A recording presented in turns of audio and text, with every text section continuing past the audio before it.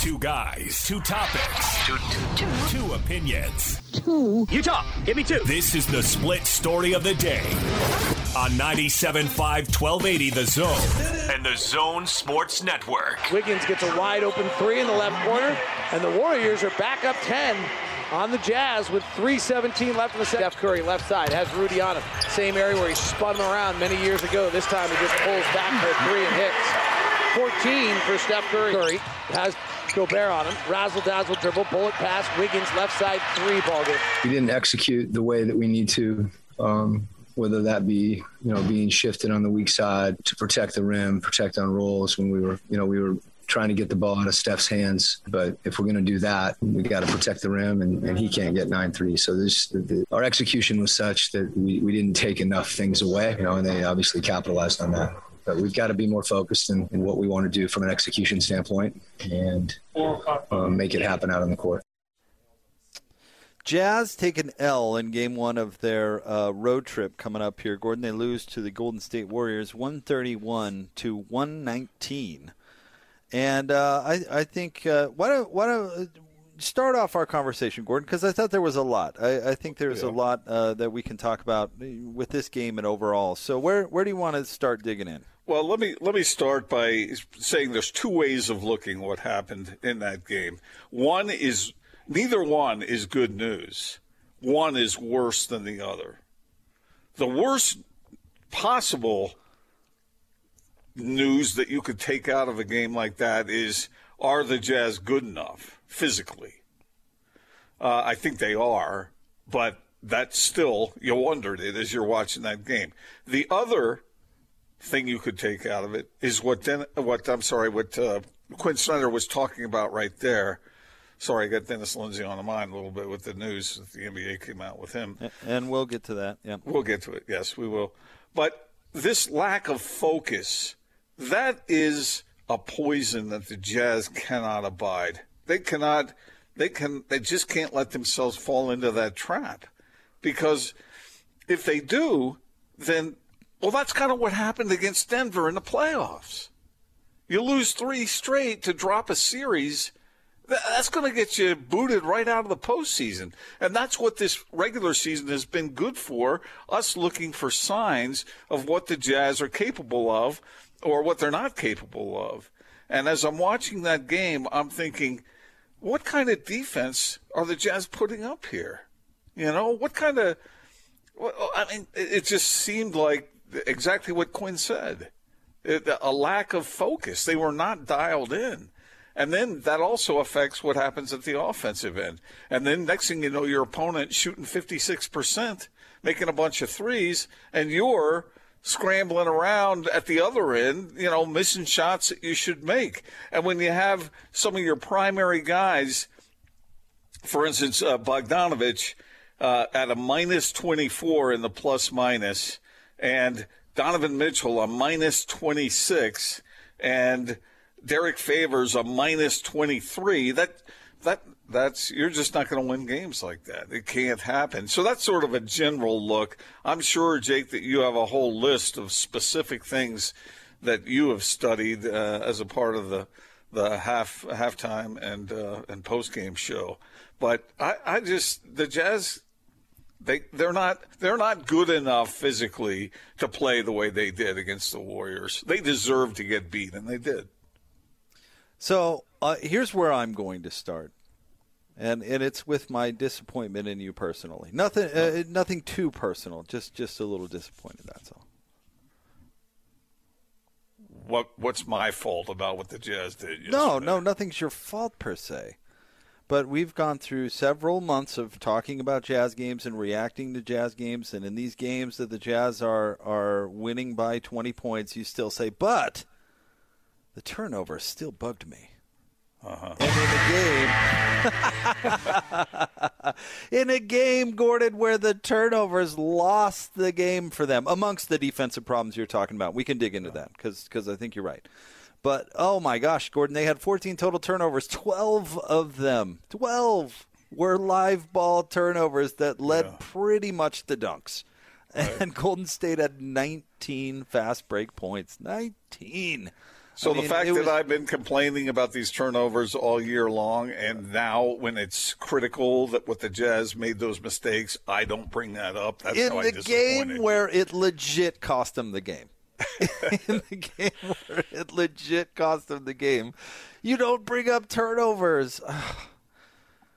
Just disappointed, that's all. Well, the defense was terrible. No, you were right about that. I totally agree. And if there were a post game, listen to Rudy's comments. Go back and listen to the post game if you can, because he handled it in a professional, team manner where he talked about how they need to improve focus and things like you were talking about. But if there were ever a game, Gordon, where Rudy wanted to come out and say, you know what, these guys around me, I got to pick it up at some point.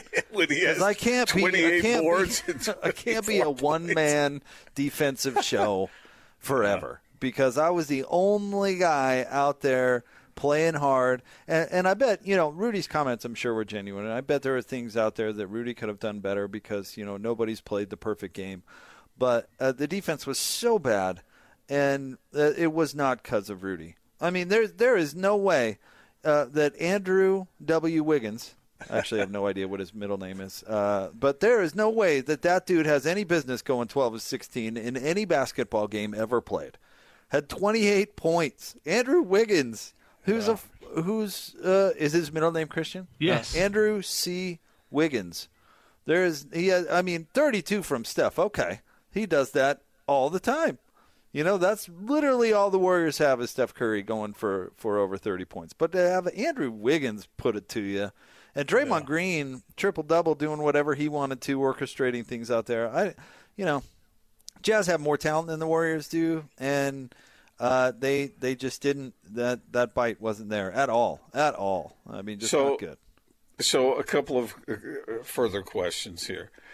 As far as the turnovers go, what do you think causes that? I mean, obviously other teams playing some defense and whatnot, but what is the Jazz's problem with turnovers? Well, I don't think they necessarily have an overall problem with turnovers. Last night they were dreadful, but look at the kind of turnover. I mean, if you want to throw the ball into the 20th row, knock yourself out. At least the team's taking the ball out of bounds the other way. But and here's what I think yesterday's particular problem is, you dribble too much. Yeah. And get your pocket picked, and it's a dunk on the other side, that is a much different type of turnover. Yep. So if you have 14 total, somebody might look at that box score and go, 14, that's not bad. I mean, I guess they could be better, but that's not bad. But to have the turnovers that they did at the times that they did, that was the tough part. And Bogdanovich was 100% dribbling too much. I would even throw Donovan in there. He was dribbling into crowds and getting his pocket picked. And that was leading to automatic points on the other side.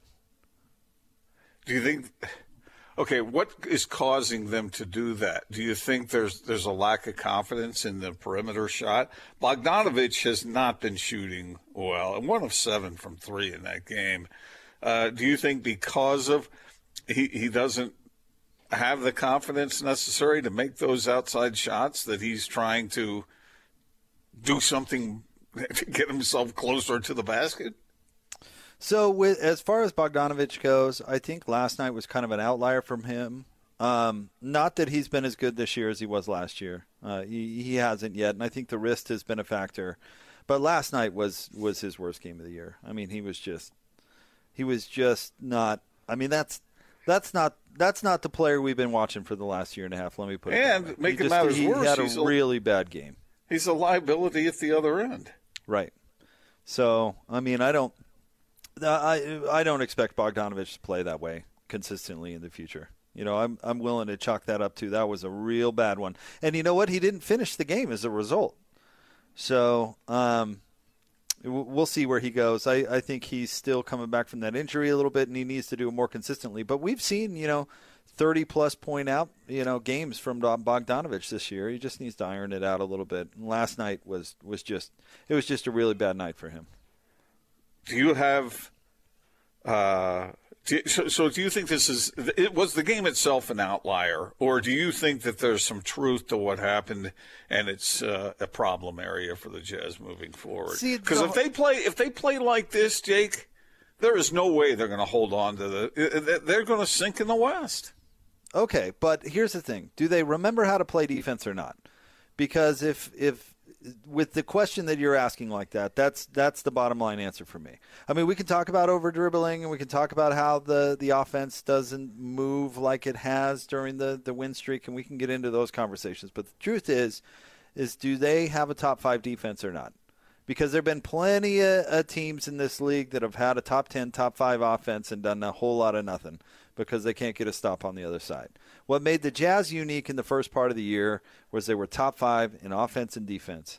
And last night they forgot how to play defense. So are you going to bet on them remembering or not? Because I think that's the answer to your question. I really do.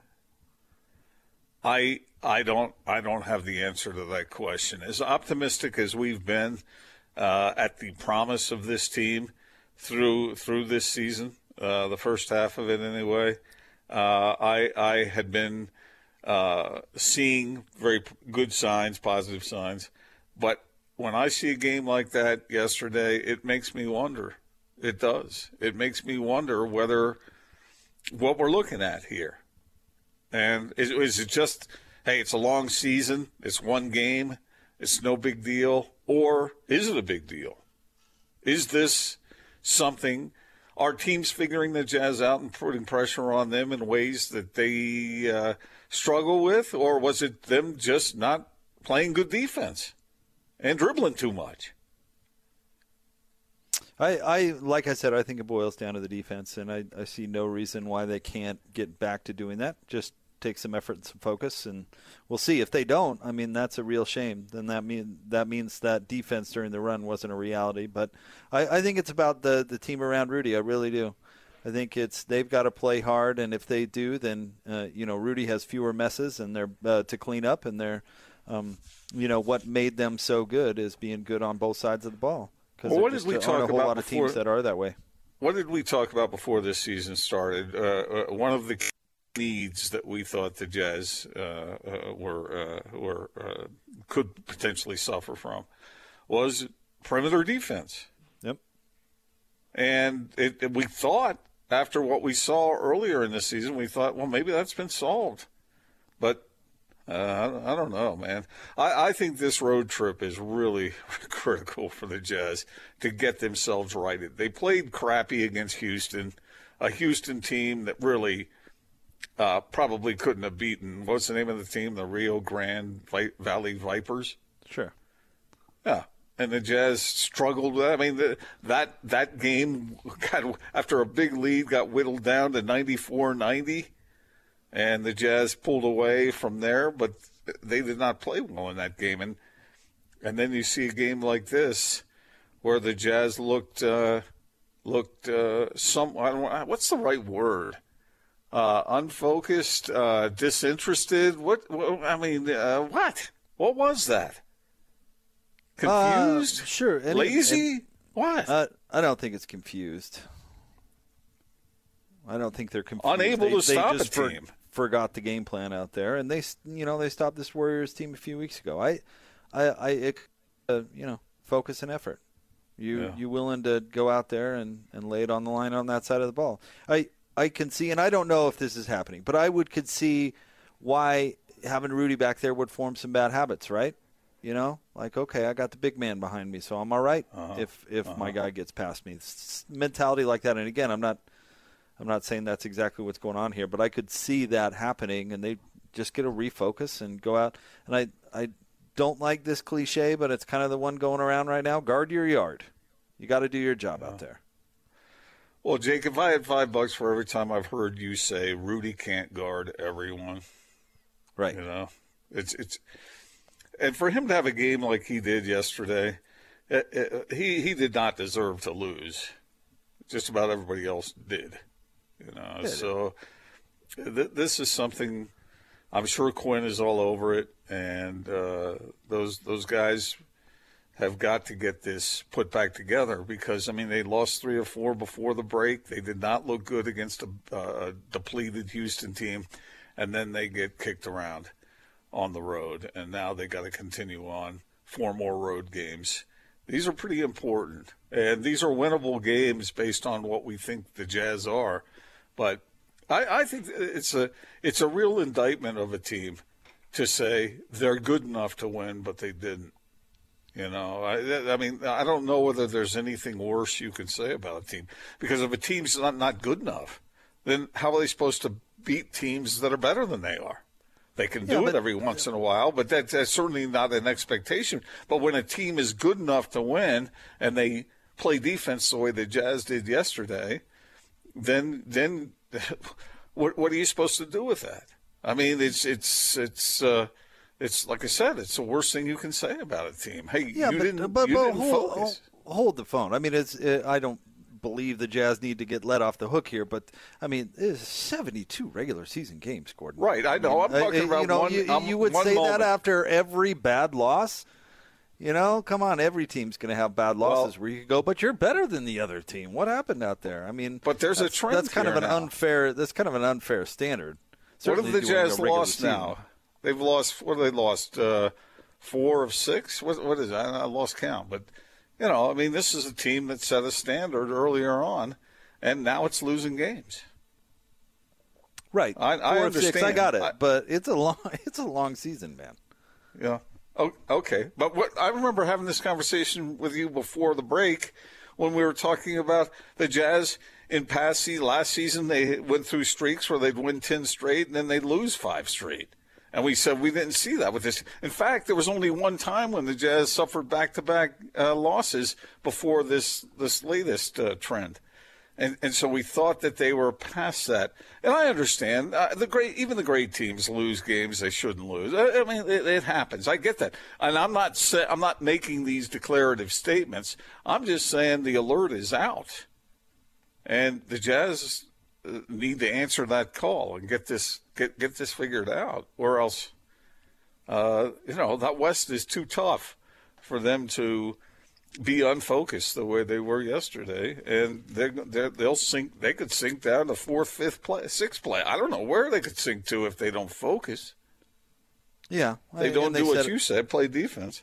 I got it. But they set an impossible standard in the first half of the year. You're right, we didn't see it, but they only lost 7 games, and now we're seeing a little bit of it. So I agree with you in the sense of how do you respond. But I think I'm going to hold off on they're going to be out of the playoffs talk for a little bit. Right. Well, they're not going to be out of the playoffs, but what are they going to – again, these are evidences of what they can do when the playoffs start. I don't think the Jazz are a team that's going to just be able to coast around during the regular season and then switch it on in the playoffs. I think teams like the Lakers maybe could do that. But the Jazz – what if the Jazz – here's the thing. Here's the thing that I think that resonates with Jazz fans, and they want the Jazz to do well. They want them to do well, but they haven't seen them really accomplish anything in past postseasons, not for a while now. And so when they see the team play beneath itself, that brings back those memories from like last year in the bubble and what happened there. And so obviously they're not good enough to win every game they should. It's going to happen, but the question is there, how often will this happen? And can the Jazz curtail it? And it's not going to be answered until May or June. So what are we supposed to do? Watch what happens between now and then for more. I know, and I guarantee we won't even remember this Golden State game come the end of the year. Well, it depends on what happens next. I mean, either way, if it goes south, we're not going to even remember this game. And if it goes much better, we're not going to even remember the game. Okay, maybe my expectations are too high for this team. Maybe I was fooled early on. Maybe I shouldn't have those kinds of expectations. Maybe the team's not that good. Maybe they're not capable of it. Or are they? And so now the expectation is that, hey, look, you had the best record in the league. You're holding it for a long. Can you continue to hold it, or are you going to lose 4 of 6? Or is it going to get worse? Is it going to be 5 of 7? What's it going to be? And I think it's fair for fans to think about those things. I don't think that's necessarily anybody jumping ship or just overreacting to one loss in March. But the antenna is out to see, okay, who are these guys? How good are they really? You've asked every expert we've had on our show about the Jazz sustaining what they started in the first half. And so we're all watching to see. we're excited, obviously, to go to the NCAA tournament and got our dancing shoes on. And I don't know much about Texas Tech, but I do know they're really well coached and they always play super hard and very, very disciplined. But we're excited. This has been a long, winding story to finally get a chance to play in the postseason. And I know our guys right now are so grateful. And I know our guys that missed out on it last year are also super grateful and cheering for us. And so we're just excited.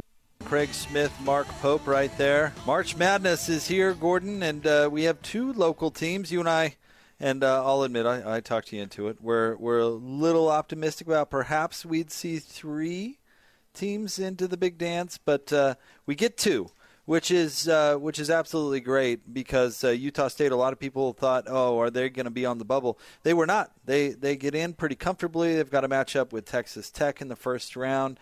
And then BYU gets in with a 6 seed, but gets the winner of the UCLA-Michigan State play-in game. So there's that.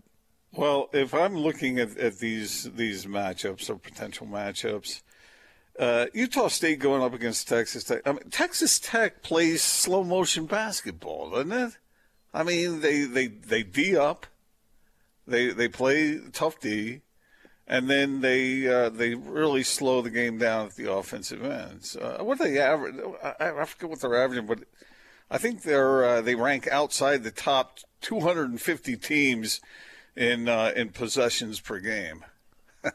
So don't expect a rip-roaring offensive show against the Aggies.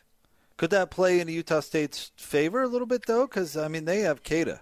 And, we'll get a little more familiar with Texas Tech as the week goes along. But, when you've got a big like that, who plays like he does, really, which is very unselfishly, and the offense kind of runs through him a lot of the time, he's a really special player. And the NCAA tournament is about special guys, special players. So we'll see how much of a shot Utah State has in that one. I think it's an interesting matchup. I think it's certainly winnable for the Aggies. For an 11-6 situation, sure. Yeah. I would not. What are they, 5-point dogs? I think it is. But Utah State, like you said, plays really good defense. I think the Aggies have a real chance in that game.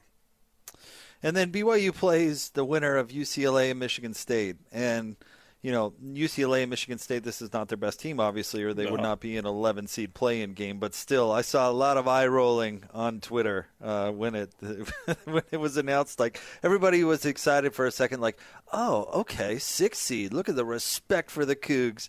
And then you look at the play-in teams, and you're just like, oh, they get the Bruins or the Spartans. Great. Yeah, but people are judging those programs off the name. They are, marquee, 100%. Not in how they've performed this year. Except for Austin. Austin brought this up with me as we were talking before the show. Michigan State, what is it, Austin? They've beat 2 of the number 1 seeds this year? After I mentioned that to you, Jake, I think it's just Michigan that they've beaten. Okay. They've also beaten Ohio State, and obviously they're not a number 1 seed, but they've beaten some really, really good teams. They still. So it's feast or famine with that team? Well, I've said this, Gordon, a lot. Always beware the underachieving team. Always beware the team that's got the talent but has just not put it together for whatever reason. Because if they put it together against you that night, they can beat anybody, Yeah. I think that those teams are if I'm a player for BYU, I would be happy about that matchup because you have a team that either one, whoever wins the play-in, you have a big name that is not playing this year consistently like their name implies. So they have a real opportunity to knock off one of those two teams. And, I don't know whether they'll be intimidated in any way. That'll be Mark Pope's job to get his team mentally ready. But this is a real opportunity for the Cougars to beat a big-time program. I should have trusted myself, Jake. They beat Michigan once and lost to Michigan once. They also beat Illinois, who is also a number 1 seed. They lost to Ohio State. So that's where I was confused. Gotcha. So they have indeed beaten 2 of the top seeds in the tournament. Big, physical, and athletic. The Spartans always are, and they are this year too. And that's tough. That's tough for a BYU team to match up against. I'd much rather have a smaller school I was physically dominant over. And by the way, if I were the Cougars, I'm certainly rooting for the Bruins. I'd way rather get UCLA than Michigan State. Because? I think Izzo in March. I think UCLA, or I think Michigan State is a better team at this point. Okay. Well, that's a good answer, I guess. Your move, Gordon Munson. Michigan State had a losing record in conference this year, and they're 15-12 overall. Does that sound like an intimidating team? Beat Illinois 81-72. Followed it up with a win over Ohio State 71-64. 67. Excuse me. They lost to Northwestern. They lost to Wisconsin. They lost to Minnesota. They lost to Purdue. They lost to Rutgers. They lost, as you mentioned, to Ohio State. They lost to Iowa. They lost – who else did they lose to? They lost to Iowa twice. They lost to Purdue twice. They lost to Maryland. And as you mentioned, they lost to Michigan. So you'd rather, if you were the Cougs, you'd rather see UCLA?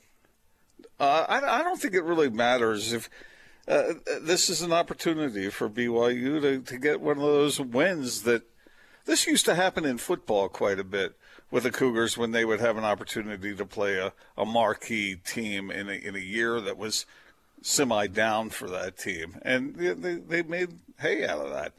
And this is an opportunity for them to do likewise in basketball. I don't know. Have you seen a line on this? I guess there is no line because we don't know who's going to win. So I just think these teams are vulnerable. Yeah. We'll see. I'd rather see a small school, again, that I could be physically dominant over as opposed to teams that are big, strong, yeah, but those athletic. small schools can reach up and drag you down, man. We've seen that happen a lot in the early rounds of the tournament. Okay, but you're missing my, like the fact that BYU is going to be overmatched physically, regardless of Michigan State's wins or losses in the overly physical Big Ten. That's like I was talking to Tim about this the other night when his BYU squads drew Texas A&M 2 years in a row. And they kind of like, the tournament's all about matchups, and regardless of what their record is, you go out against a team that's, big, strong, and fast. It's going to be difficult for most BYU teams, and maybe this team would be different, but that's what I'm saying. It's not about the smaller school by reputation. It's about how you match up against them physically. So do you think that Michigan State is more rugged than Gonzaga is? Gonzaga is not the comparison you want to make. They don't apply, and that's why you're bringing it up. But would I rather see BYU Norfolk State? The reason I bring that up is because BYU is used to playing that team. Played them a couple times, and so, and Gonzaga is better than either one of these potential matchups. Correct. I like it. I think it's a good opportunity for BYU. Now, if they go out and lose, then obviously, there went that chance. But that's up to them. Right. I hear what you're saying, though. I get what you're saying, But it seems like if those guys are real competitors, they can see a team that the name of that team is in the lights. And they have an opportunity to do something against those teams because both of those teams are vulnerable this year. We'll have more for you straight ahead. It is The Big Show, 97.5 and 1280, The Zone.